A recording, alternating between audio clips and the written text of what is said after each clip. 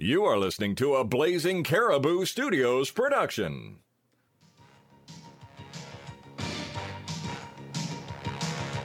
Crashing through the sky comes a fearful cry. Cobra! Armies of the night, evil taking flight. Cobra! Nowhere to run, nowhere to hide. Panic spreading far and wide. Who can turn the tide? G.I. Joe! American hero! G.I. Joe! G.I. Joe!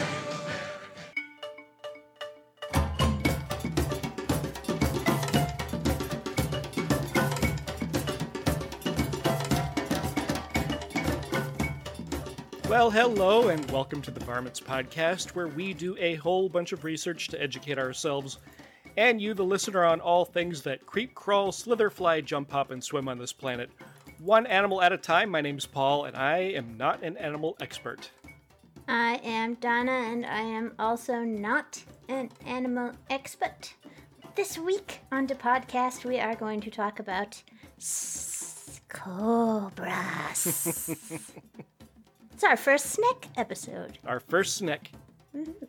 But first, the news. Whoops.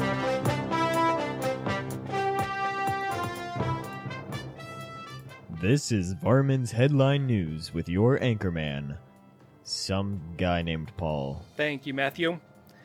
So the next time you complain about your job, maybe somebody cooked fish in the microwave, maybe somebody won't stop singing or complaining or saying annoying things, well, it could be worse. You could be working at a construction workers camp in Thailand where they caught 3 huge king cobras. Rescue volunteers, together with municipality officers, were called out to the camp after being notified that a king cobra was spotted hiding near a washing machine. Oh, dude. Yeah. A team of 8 equipped volunteers and officers searched the area and found the snake hiding in the grass. They managed to catch the snake, which was almost 5 meters in length, which is somewhere around 18 feet. Oy, oh my god. Using some snare poles and some nets. As the team prepared to take the snake into a nearby jungle to release it, they spotted another king cobra in the grass. That snake was smaller, and it was caught and measured almost 3 meters. So, little guy, maybe 10 feet. Oh gosh, yeah. That one's small. Yeah. Both snakes were safely placed in sacks and released in a jungle far away from the camp. Which I'm sure the workers insisted on. Get that thing as far away from our camp as possible. Preferably move it to another island. Yeah. And good news, bad news. Just 2 days before that, another 5-meter-long king cobra was caught at the camp after workers reported spotting 2 king cobras there. And they caught that one, but the other one managed to escape. Oh dear. So, yeah, my problems at work don't seem so huge now. Oh dear. It's like, what, you get a job at this place. Oh yeah, we got pretty good benefits, great working conditions. Yep. Gotta look out for the cobras, though. Huh? Yeah. What? What'd you say? What? You said something about cobras? Oh, yeah, we sometimes get some king cobras. You know, no big deal. Yeah. Animal rescue will come and get them and take them out. And what? Wait a minute. Just what? Hey, where are you going? I didn't tell you about the free washing machine facilities. Yeah. I mean, we don't have childcare for obvious reasons. Yeah, we have a washing machine. Come on.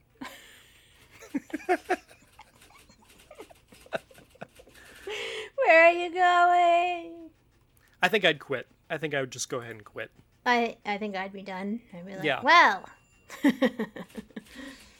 Just a reminder, go to blazingcariboustudios.com, everybody, for links to our audio and our show notes for today's episode. We are also on Twitter and Instagram at Varmints Podcast, all one word. And we're at varmintspodcast@gmail.com for questions, comments, stories, and suggestions. I run a Pinterest board for each animal, and the link to that is in the show notes at the bottom of the page. And if you put varmints into the search engine at tpublic.com, you'll get all kinds of wonderful merchandise with our awesome logo by Imran Javed on it. And we want to thank our Patreon supporters. Thank you so much, guys. Our Patreon supporters kick in a few bucks every month, and that money gets put right back into the show and hosting fees and merch and all kinds of good stuff. So if you want to be a Patreon supporter, go to patreon.com/varmints, and you can find out the details there. So yeah, thanks, Patreon supporters. You should remember to always check the show notes because Paul the Easter Bunny plants Easter eggs in there a lot of the time. Yep, you could win t-shirts.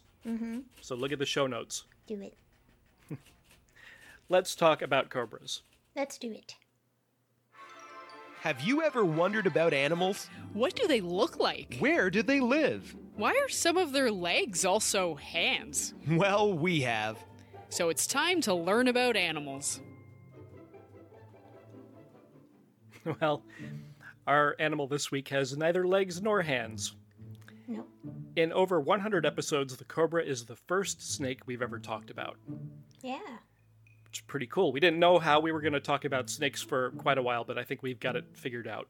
We're going to talk about the kind of schnick, and depending on how many, species there are of that particular type, then we'll talk about it. And there happen to be quite a few cobras. So. Yes. Yeah. So cobra is the name given to reptiles in the family Elapidae. True cobras, such as the spitting cobra and the Egyptian cobra, belong to the genus Naja, but there are several other snakes in other genera that are also called cobras, like the king cobra. It's by itself. Yep, it's all by itself. It's in a genus all by itself. You know why? Why? Because it ate all of the other members of that genus, and I'm just convinced. Oh, Because they are the snake-eating cobra. Well, other cobras might eat snakes, but king cobras definitely do. So. Yeah.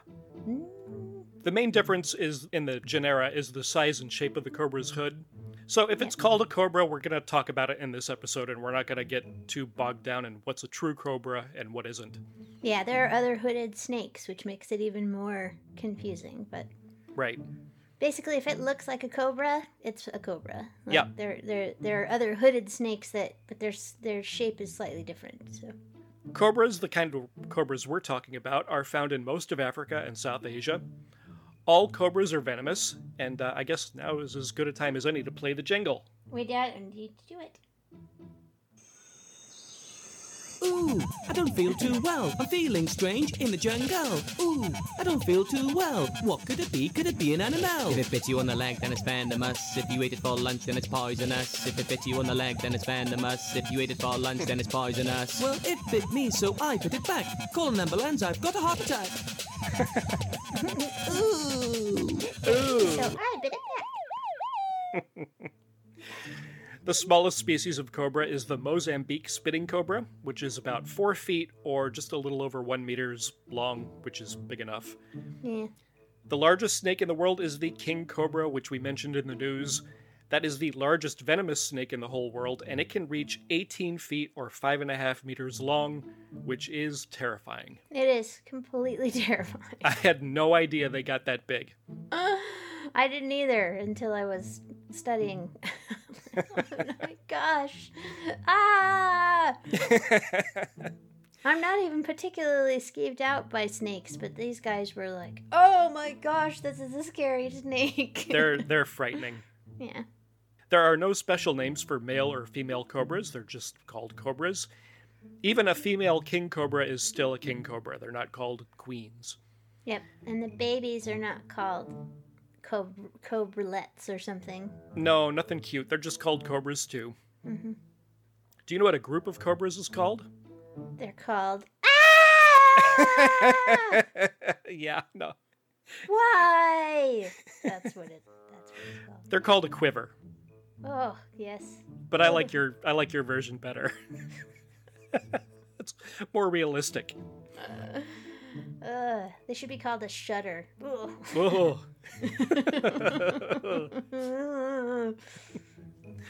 The word cobra is surprisingly not of African or Asian origin.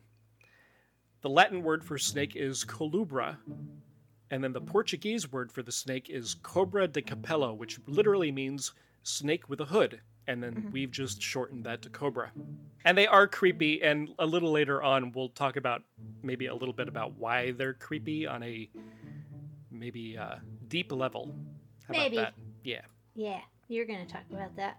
Yep. And I'm just going to continue be surprisingly skeeved out, which really didn't think a snake could make me go, oh. But, yeah, these guys have definitely hit the nature. Ugh. Nature, take a Valium. Oh, my gosh. Calm down. There's this interesting article I found about the hood that cobras have. And basically, what the hood is for is so that they look bigger to everyone in situations where they're feeling threatened or they want to be threatening, right? It makes them look much bigger than they actually are. So that's why the hood goes whoosh. They're like, bah. It's used as a defensive display, and I would argue also an offensive display. That's the impression that I got, anyway. But I wanted to find out how the hood works, and basically, what has happened with the cobra is that they have co-opted a few ribs in that area, and they have evolved over millions of years to become the internal structure of this hood. Okay. And people have known that for a really long time. But what they wanted to know was the way in which the ribs are freed up to rotate into the presentation position. And they wanted to be able to understand how the muscles were able to accomplish that and then to return to a relaxed position. So researchers from Washington State University in the United States did some study on this. So what they found is that just 8 muscles are involved in the hooding, and that they are the muscles that are also present in non-hooding snakes. It's an example of evolution remodeling things as species emerge, right? Huh. So they've just taken the same ribs and muscles that are in other snakes and just repurposed them. Okay, we're just gonna put this over here. And wow. Yeah, I just thought that was pretty interesting. They actually discovered which little muscles are actually doing the signaling to get this hood to blow up. And yeah, it's the same stuff as all snakes have. It's just purposed differently. So. That's really neat. Yeah. I did try to find out if the markings that are on the back of some cobras, like the spectacled cobra, has that little Kilroy was here symbol on the back of its head. I did try to find out if markings like that have any use at all, and I was not able to find anything that talked about the markings on the back at all, other than to just state that they're there. Like, right. Oh, there's this marking on the back of their head. Yeah, I know, but what's it for? Well, here it is. It's a pattern. Yeah, I can see that. So I'm not sure what I was doing wrong, but I wasn't able to find the answer. So I'm going to speculate. I'm going to speculate that that marking on that species in particular probably ends up confusing species that might be predators of that snake to go, is that the front or is that the back?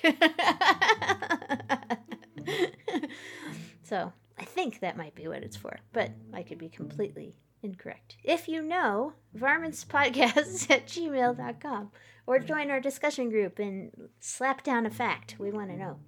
So you're going to talk about spitting cobras. Yes. Patang! Patang! So cobras and other snakes normally bite to defend themselves and to envenomate their prey. But 8 African and 10 Asiatic species are known as spitting cobras, and they have always fascinated me. Spitting cobra's venom is mostly cytotoxic, which means that it attacks and kills cells. Cells affected by cytotoxin will lose membrane integrity, they will actively stop growing and dividing, and they would just die.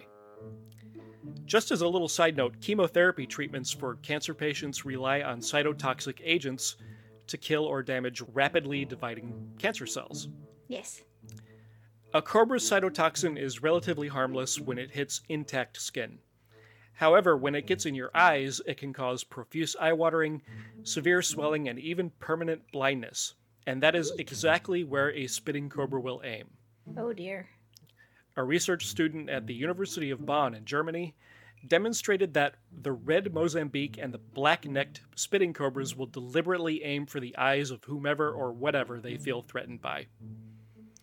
So this student used 4 of each snake in her experiments.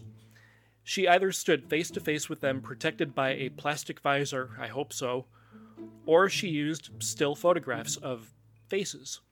And then she used a high-speed video camera to record the spitting process. The first thing that she found out was that these snakes only spit at moving faces.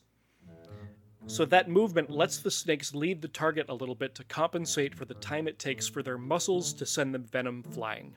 Wow. Hand movements got no response from any of the snakes. Only 2 of the cobras reacted to still photos of the faces. The snakes hit one or both eyes at varying distances with incredible accuracy. The Mozambique snakes hit the target every single time, 100%. Nice. The black-necked cobras 8 out of 10 times. Still pretty good. Pretty good.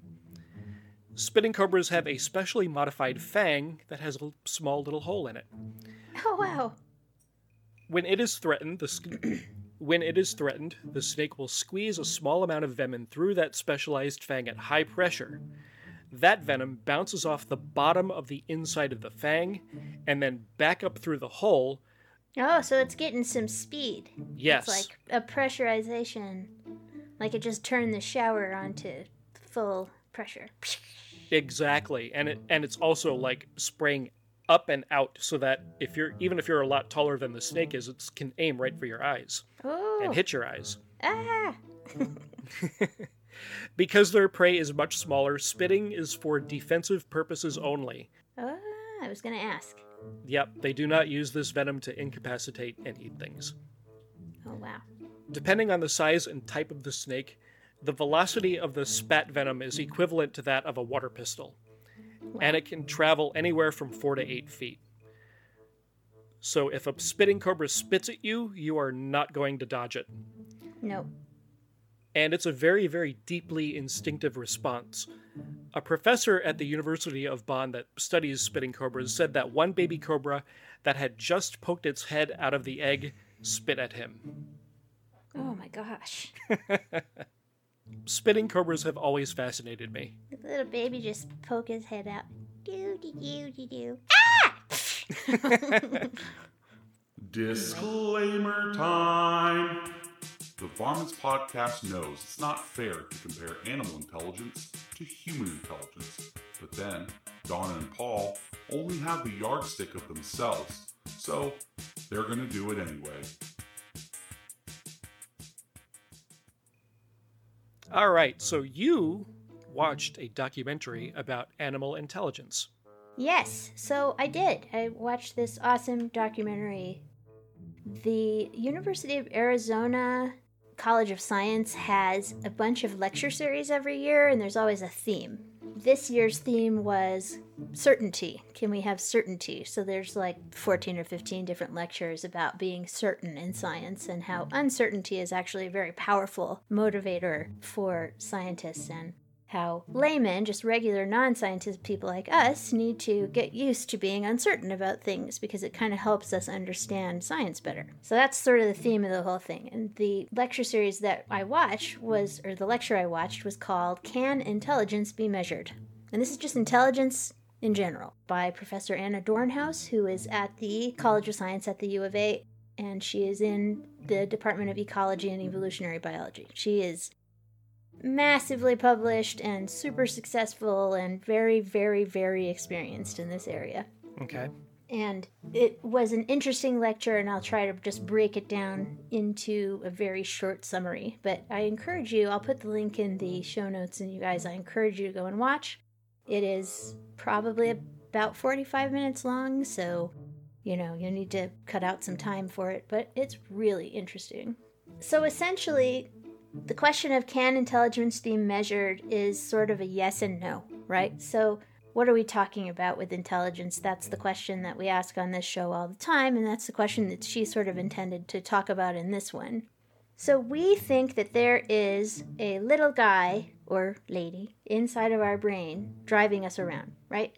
Everybody has the feeling that there's a self, a little person, inside of our brain going, oh, let's go over here, and I want some ice cream, and whatever. But that's not how it works at all. How intelligence works is it is what is called an emergent quality. It's the neurons in your brain. All the neurons in your brain have different little pieces of information, and they all come together and give you the thought, I would like to have ice cream. It's not that there's an ice cream center in your brain. It's just that there's many different neurons, and some of the neurons are talking with your stomach and your whole central nervous system and your stomach. There's gut bacteria that are talking to your central nervous system all the time and stuff. And some of those neurons are like, whoa, the stomach is hungry. And then some of the neurons will say, well, we're getting signals that there might be some need for some glucose and whatever's going on in there. But essentially, they all come together by their millions and make the thought for you, I would like some ice cream. And there's been lots and lots and lots and lots of research behind this. We know that we make decisions, our brain makes decisions something like 3 seconds before we consciously realize that we've made a decision. So it is an emergent property. What does this mean about animal intelligence? Well, animals that have similar brains to ours have similar intelligence. Okay? It's just that their intelligence may not be the type that is called upon to do certain jobs. Like a cobra doesn't have to fix a car, you know? It doesn't need that, so it's never presented with a problem like that. Intelligence rises to the level of the problem, not the other way around. Okay. But then what I thought was really interesting was, you know how we talked about ants on our show about how ants individually are kind of morons. But as a group, they're freaking brilliant. Right. It's not one individual ant having a thought. It's all of the ants together are technically, I guess, would be having a thought. It's an emergent property. Okay. So that's how intelligence works. But there's still so much uncertainty about what intelligence is, what it's used for. I mean, it's very difficult to tell in some cases, but I think that a lot of people will probably be made to feel surprised and maybe a little uncomfortable at how similar all animals are to us. There used to be a test called the mirror test. Have you heard of this? Yes. Where it's the test in psychology to mark when you have self-awareness. Right. When you put a little dot on the head of a human toddler, they can recognize it and start peeling it off of their face and going, oh, that's me, at about 18 months. Okay. Which is pretty early. And that's a sign of pretty high intelligence, right? Or so we thought. There are other animals that have done this. I think chimpanzees have passed the test. But everybody thought that this bar of self-awareness was like this huge high thing and that they didn't expect animals to be able to even approach this. And now it's been claimed in several species of animals, and you can find the list online. There's a list even in Wikipedia, I think. Yeah, and I think just a few months ago they found a fish that was able to do the mirror test. Yeah, and they didn't think cats could do it, but I don't know if you've seen the video of the kitten that sees her ear tip in the mirror and goes, what's that? So she raises her body up higher so she can see, and then she's pawing at her own ear in the mirror like, oh, that's my ear. That's my ear. We don't know. Is she recognizing herself? It sure looks like it. So one of the questions she asked in this documentary, which I thought was really interesting and we might never ever know the answer. Does like a cobra have, in its mind, does it feel like there's a little cobra driving it around on the inside of its head? I don't know. Yeah, I don't know either, but it's just something to think about. Now, Paul had asked me when we talked about this if this is going to change the way we do our intelligence rating, and because our rating is so arbitrary, I'm not sure that it affects it at all. I think the only thing it changes for me is to realize that intelligence is one thing. It's a thing, and it emerges in the absolute same way. This research seems to be supporting it is an emergent property, and that goes for everything that's an animal, right? Right. So this study is so counterintuitive, you know? Everything about intelligence is so counterintuitive that it's really, really difficult to sort of take it all on board, I think. Right. So, extremely unsettling questions, but I like that kind of thing. So yeah.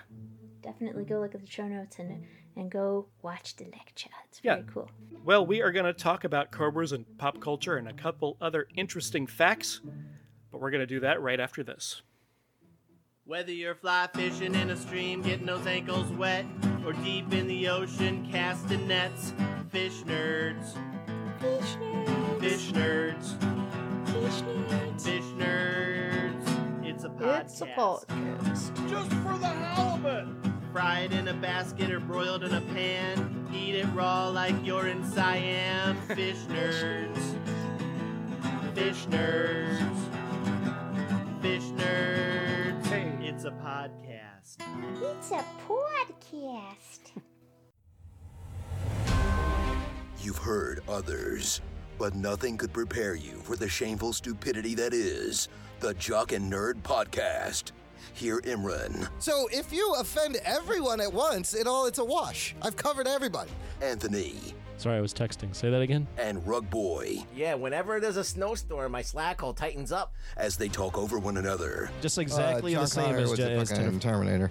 We're talking over each other. It's fine. Sorry. Swear. I had boobies. And ask you for money.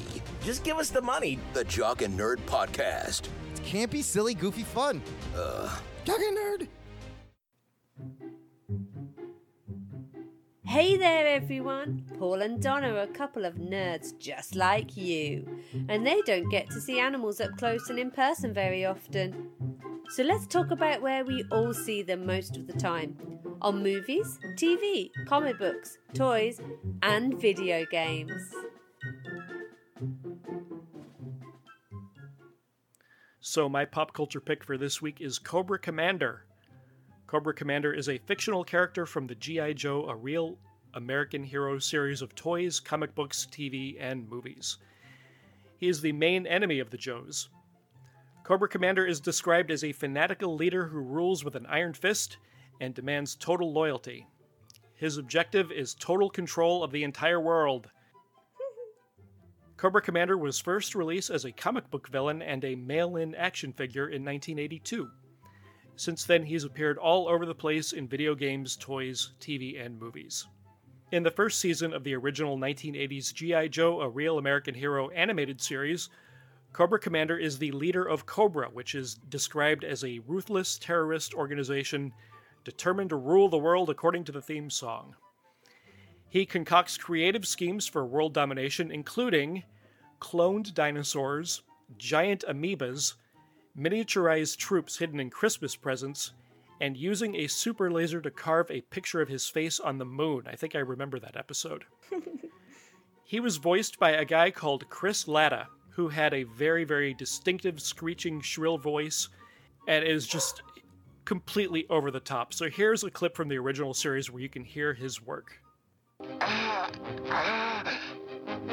What is happening? He has disobeyed me! The civilians are deserting! That's right, landlubbers! Go home! Where are we? Flint, you're back! What is going on here? Somebody must be interfering with the subliminal transmissions! Who is that fool on the TV? I am not making a broadcast! As I thought, the subliminal message has been altered. Observe. How dare he do that? Get him off the screen! Ignore Cobra Commander. He's a jerk. That is disgusting! Hold it right there, Commander. You're too late, G.I. Joe. You're too late, G.I. Joe. I don't know. He must have blown out his vocal cords every time he did that voice. He had to. Good I wonder Lord. if he was ever a singer for like a metal band in the 80s. Oh, man. When you think of Cobra Commander on that 1980s animated series, as you just heard, you probably think of a psychotic madman given to commanding large forces and screaming speeches to his minions. And that probably reminds you of like a dictator like Adolf Hitler. In fact, the show's writers revealed recently that they thought of him more as Yosemite-San than Adolf Hitler. And it makes sense if you think about it. Yes. Yeah, Cobra Commander talked tough and had a lot of dangerous weapons, but always lost very badly. Yeah. The commander would also have a lot of crazy schemes, like carving his face in the moon with a laser. But most importantly, like Yosemite Sam, who was always trying to kill Bugs Bunny, Cobra Commander was dedicated to killing the Joe, but failed every single time. Yeah. I love that. That show. I mean, explosions didn't hurt anybody. Remember, Oh, something yeah. would blow up and there'd be like parachutes. Yeah. Everybody always survived. Not only did everybody always survived, they did not have a mark on them. No, they never got hurt. No. What a show. There's lots of reasons to watch that cartoon, and they're all hilarious. All right, well, I'm going to talk about a cartoon as well. That's sort of not really my wheelhouse because I, as you know, have never seen The Lion King. We're going to talk about, for a reason, we're going to talk about the Lion God today. How this relates to cobras. There is an antagonist in the Lion Guard cartoon who is a cobra. The Lion Guard was an American animated television series, and it was based on The Lion King. The series was broadcast with a television movie titled The Lion Guard: Return of the Roar on the Disney Channel in 2015 and began airing as a TV series in 2016 on Disney Junior and the Disney Channel. It is the second television series to be based on The Lion King.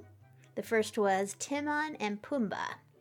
The Lion Guard is the sequel to The Lion King, and it takes place during the time gap within the 1998 film The Lion King 2: Simba's Pride. The second season premiered on July 7th of 2017, and there is a third season that was commissioned in March of a couple of years ago, so that's probably airing too. I don't really know. So here's the plot for those of you that understand The Lion King, which I don't, so I'm just going to tell you what it says.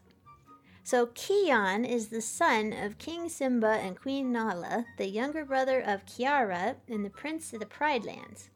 As the second born of the Lion King, he is gifted with a power called the Roll of the Elders and becomes the leader of the Lion Guard, which is a team of animals who protect the Pride Lands and defend the Circle of Life. Kion, along with his buddies, Bunga the honey badger, Veshti the hippopotamus, Fuli the cheetah, and Ono the egret, set out to keep the Pride Lands safe and protect from animals who do not respect the Circle of Life. Lots of people from The Lion King actually came back to voice characters. Mufasa is voiced by James Earl Jones. He reprises his role from The Lion King in a spirit form. Oh, wow. Yeah, and as does Scar, Simba's deceased uncle. The thing that happened was that by the end of The Rise of Scar, an episode of this series, Kion unintentionally summons Scar back as a fiery spirit in the Outlands volcano after he uses the roar in anger when Janja provokes him. Scar begins to then form plans to take over the Pride Lands and rule it forever. So, the supporting cast, lots of good guys, but I won't talk about those guys. I'll talk about the antagonist, Ushari, who is a cobra. He is an Egyptian cobra who used to live in the Pride Lands, and he would get disturbed whenever the Lion Guard was near him. And he is voiced by Christian Slater. Oh, Let's go ahead and listen to this little bit that I recorded for us. Your spies have done well, Ushari. This is Scar's very spirit. Good news indeed. Crocodiles detest the dry season, and they won't easily forgive Simba's son and his Lion Guard for waking them.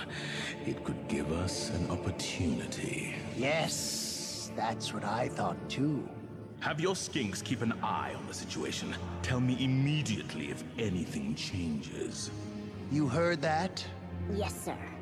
The Lion Guard's mistake could prove most fortuitous for us. Perhaps it will even lead to the end of Simba's reign. And then we reptiles will rule the Pride Lands. Under your leadership, of course, right, Scar? Of course, Ushari. Of course.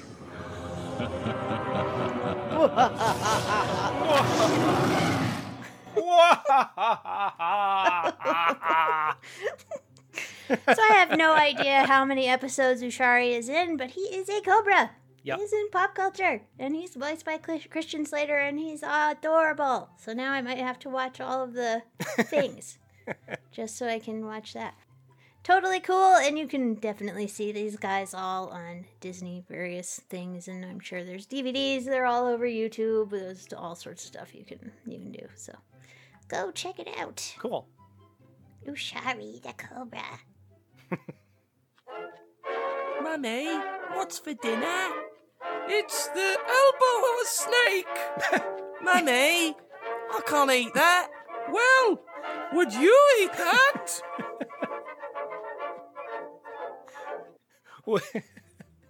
Would you eat the elbow of a cobra? No. Heck no. I didn't look up to see if people actually ate cobra meat. I don't think they do. I don't know if they do. No, I know that they hunt them for their skins, and that's why quite a few species are endangered. Get it together, I didn't know humans. that. Yeah. The king cobra in particular is fairly sought after. I imagine because it's so big, that's probably why they want it. So Yeah. if you're gonna make stuff out of snake skin, it's probably pretty convenient if the snake is kind of big. Yeah, so I don't know if I wouldn't eat the endangered ones. No. I've had snake before, and it's just fine, so I I wouldn't. don't know. Venomous snakes bite themselves a lot, so you know. That's a good point. What are venomous snakes doing biting themselves? Well, they miss, you know, and they bite themselves. I don't know what the rate of biting yourself is among cobras that we're talking about, but I know rattlesnakes bite themselves all the time. Oh. Well, that's my impression. I could be completely... I bet it might be one of those things that I'm completely wrong about, but I have the impression that they bite themselves a lot, so... I don't even know where I got that from. I don't either. It's fine. Might be right, might not be. Let us know. Varmints Podcast at gmail.com. Well, hello, Paul and Donna. It's me, Billy Lee Campbell. Oh, hey, Billy. I bet he eats And I'm here to ask you a question. Is your brain a repository of useless information like mine is? Well, let's help you win that next trivia night or just sound smarter than the rest of the room with the Animal Fact of the Week. Back to you, Paul and Donna. Oh, Billy. How do you not love Billy? I don't know.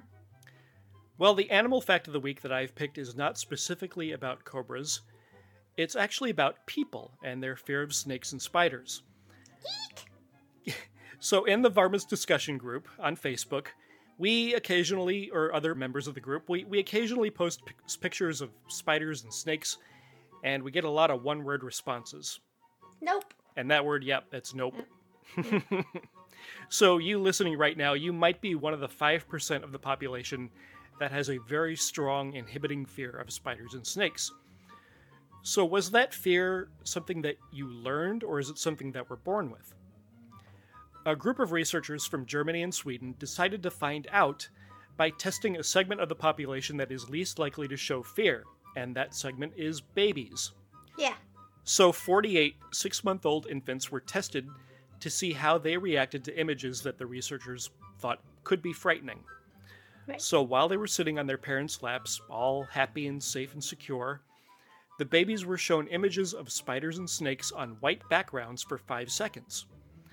The parents were given opaque sunglasses that prevented them from seeing whatever image was shown to their babies. The babies were also shown control images of flowers and fish. Flowers and fish were chosen for comparison because they can be relatively easy matched in terms of low-level visual properties with spiders and snakes. Each item in both sets had a corresponding color-matched item from the other category. Mm-hmm. And we'll post the picture in the show notes so that you can see for yourself that an orange spider could probably look quite a lot like an orange flower, and a green fish could look quite a lot like a green snake. And I've showed you the picture earlier today in the show notes. Yep. When the babies saw pictures of spiders and snakes, they consistently reacted with larger pupils than when they were shown control images of flowers and fish. This suggested that a fear of these animals could be instinct. Dilated pupils are associated with activity in a system of the brain that processes stress. Measuring changes in pupil size has been used in other studies to determine a variety of mental and emotional stress in adults. So the next time someone asks you why you are afraid of spiders and snakes and you really don't know why, because I'm a human, might be a totally acceptable answer. Yeah, because evolution, that's why. Crazy. Interesting. Yeah. Yes. Well, I have something interesting. This is our first snake that we've talked about, so I decided I would talk about something that lots of reptiles have. I don't know if all of them have it, but the forked tongue. Ooh. Snakes have forked tongues. And what the heck is that for? So there are various phrases that we all know, like, oh, you're speaking with a forked tongue, and that means that you are duplicitous, or, hiding something. But it turns out that a forked tongue actually tells more truth than less, and it is not an organ of duplicity. It is not for lying or pretending in any way. What it does is gives the animal, the snake, and some lizards, a stereo sense of smell. What? Dun, dun, dun. What? Yeah. Wow. That's absolutely right. So, when it's sensing the environment, the two tips are better than one. Each tip of the fork tastes molecules in the air, and when the snake or lizard pulls the tongue back into its mouth, each tip rests next to a small sensory organ that detects the odor-producing chemicals. Lizards appear to use this information to hunt prey, but they think that snakes use it to find a mate. So, yeah, well, they might use it to catch prey as well, but they also use it to find a mate. Adult male snakes use the forked tongue to zero in on the pheromones that are produced by female snakes. And the male snake can judge from the intensity of the smells on each fork which direction the prospective partner went. So he can be like, the left fork is not quite as strong. The right fork is, she went this way. Go that way. So it gives him information like whether the trail that he's smelling was made by a female of his own species, and if she's ready to mate. And so basically a whiff is telling the male snake whether he would be wasting his time or not to pursue this female. And it can get information every single time it does an individual tongue flick. So it's like... The scientists that did the research on this suggest that snakes may have developed this capability because finding other snakes in the wild is not easy. Right. They tend to gather together in dens for the winter, but in the summer they disperse over a really wide area. Lizards tend to live in groups, and so they don't need the forked tongue for this particular function to help them find mates. Snakes do, though, because they are solitary hunters. I think it's interesting that they seek each other out with chemical stuff, and they use their little tongue. That's super interesting. Where did you go, guys? So yes, it is. The forked tongue is a truth organ, not a lying organ. Cool. Pretty cool, huh? Yeah. So if you're speaking with a forked tongue, it means you're getting way more information than you would normally. Well, thank you so much for listening. This show has been brought to you with technical support by Matthew Chomo, bed music by Kevin MacLeod. Our logo was created by Imran Javed. Our vocal talent today was Carrie McGinnis, Chris Brayton, Josh Hallmark, Chris Green, Jennifer Chomo, Stacy and Frosty, and Justine and Santiago. Brisky Cawthon is our Cobra Venom milker this week, and she does a great job. Excellent. And now it's time for the Rugrat Corner. If you have a rug rat who is 8 years of age or younger that wants to be on our podcast, send us a message on Facebook or email us at varmintspodcast@gmail.com for details. We make it super easy for your Rugrat to hear their voice on our podcast. And this week, who are we going to hear from? We're going to hear from Dex. Dex has something to say about cobras. Excellent. Hello, Dexter. Hi. Tell me all about cobras. Well, cobras are cold-blooded because they live in the desert. It's like a snake. It's like it has no legs, and it has some venom in it. They're as big. I don't know how big are they, but I know that they're huge. Oh yeah. So Yes. that they're big. They eat meat because that's why they have venom, to eat meat. Venom makes you get sick and you go to hospital. So you shouldn't suck the venom, try to suck the venom. If it's not in your head, and it's in your arm, try to suck it, get you even more sick. That is good advice. Yeah. What would you say to a snake if you met him? What do you think the snake would say back to you? Yeah. And what do those hisses mean? Hello there. Hello to you too. That's snake talk. Yeah. Oh, thanks, Dex. That's snake talk. I love it. And you heard Dex's dad in there, Brandon Cruz. He is one of the hosts of Trivia Geeks Live. They have just rebooted that podcast on the Blazing Caribou Studios network. And it is a very not safe for work or safe for kids podcast, but it is funny and you will enjoy it. Mm-hmm. Thanks again for joining us, and until next time. Be nice to animals. Even snakes. Even cobras. That would pretty much mostly mean staying away from them. Yeah. But, yeah. They'll spit on you. Yeah. You've been listening to a Blazing Caribou Studios production. Support and subscribe to our Patreon at patreon.com/Blazing Caribou Studios.